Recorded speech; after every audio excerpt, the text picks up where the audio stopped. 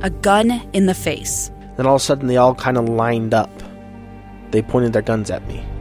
And this is the point where I thought, I'm going to die today. Started 2 years of horror for an American in Venezuela. They said, you need to give us your phone and get ready because you're coming with us. I'm Becky Bruce, and I spent a year researching and piecing together Josh and Tammy Holt's story about their ordeal in a notorious prison. That's when everything started to turn bad. We had another pound on the door. Boom, boom, boom. And there was the police once again.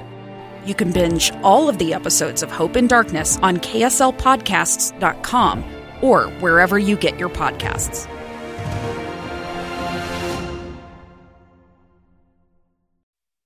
Inside Sources. Inside Sources.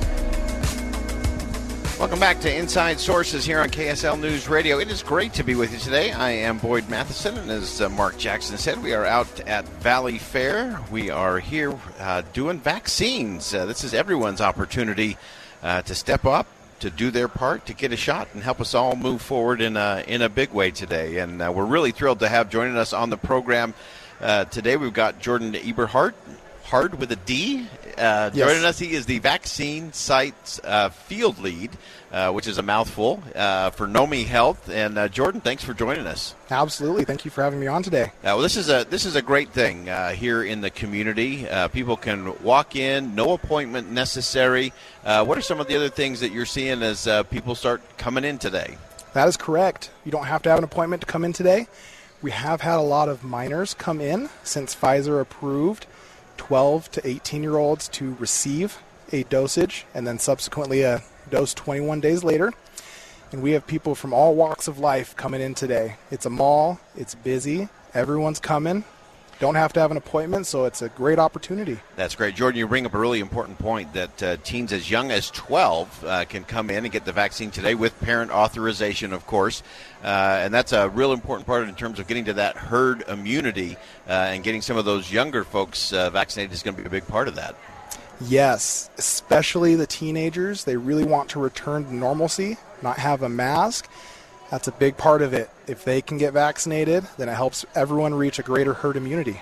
Wonderful. If you're just joining us, it is Get Vaxxed all day today. Nomi Health offering COVID-19 vaccines, 5 different Megaplex locations. We're here at Valley Fair. And again, the best part is you do not need an appointment. Come on in. The popcorn is flowing, and so that's an important part of the game here for me anyway.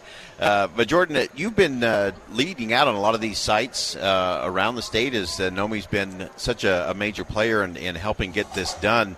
What else do we need to know in terms of anyone who might be hesitant or someone who's maybe vacillating? Should I go? Should I not? What do you tell them? So the vaccine is safe. We've had very few adverse reactions happen, if any. Governor Cox is making an announcement today that addressed the infertility issues that people were having, those doubts, and there's no issues with that. So it's totally safe. Pfizer, J&J, Moderna to be vaccinated. Wonderful. So people can come in today. Again, no appointment necessary, free of charge.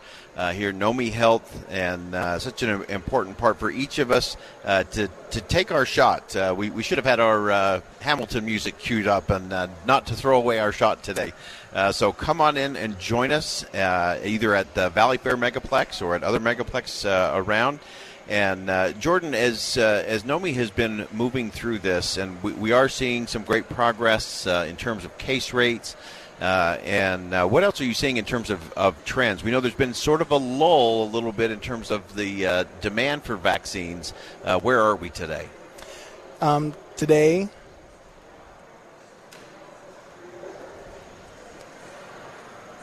it seems to be picking up a little bit more lately. It seems like it's slowing down at the Megaplex sites, but part of that is because we're sending 6 vans a day to go do mobile missions to reach out to underprivileged communities, rural communities, places where they may not want to drive all the way to a Megaplex. And so business there may take away a little bit from a Megaplex, but we're still seeing a lot of people getting vaccinated. So important, and especially those who have maybe been a little vaccine hesitant. It's good to come here to a place like this, and you can see people from all walks of life. All different communities are being represented and showing up today. This is a great day to just show up, get vaccinated, and then we can start moving on and moving forward as a community. And this is a community effort, to be really clear. This is all of us linking arms, locking arms, and moving forward together. Jordan, just give us the details one more time in terms of where we are, what people can expect when they come to get their free vaccine today. Yeah, we're, like you said, at the Megaplex feeders across the Wasatch Front, from Vineyard as far south to Centerville in the north. When you show up, you don't have to have an appointment, but you'll need to register just so you can get your information on the CDC card correctly. And it's a quick process, and our staff is very friendly, and we're always willing to see everybody. Wonderful. Well, again, we're broadcasting live for the rest of the day today here on KSL News Radio. Jordan Eberhard, thanks so much for joining us. It's a great opportunity for everyone to do their part. If you've been hesitating, if you've been waiting because it just hasn't been convenient, today's the day to do it. Come join us. We're going to broadcast the show here, and KSL News Radio will be here throughout the day today as we help everyone get that shot and move the community forward in a significant way. All right, we're going to go ahead and step aside for bottom of the hour news, but much more to come on a remote edition of Inside Sources here on KSL News Radio. Stay with us on KSL News Radio. 2 years ago, Americans watched in horror as a crisis unfolded at the Kabul airport. She was tear-gassed and beaten. Images of thousands desperate to escape Taliban oppression filled our news feeds. More than 80,000 Afghans made it to America.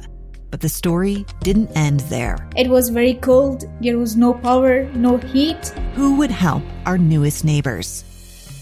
I'm Andrea Smartin. In Stranger Becomes Neighbor, you'll hear the stories of some remarkable refugees who left their homes and their dreams behind, only to start over from zero. Their only possession was 3 blankets. And you'll meet Americans who stepped up to help them. You want me to come when you deliver your baby.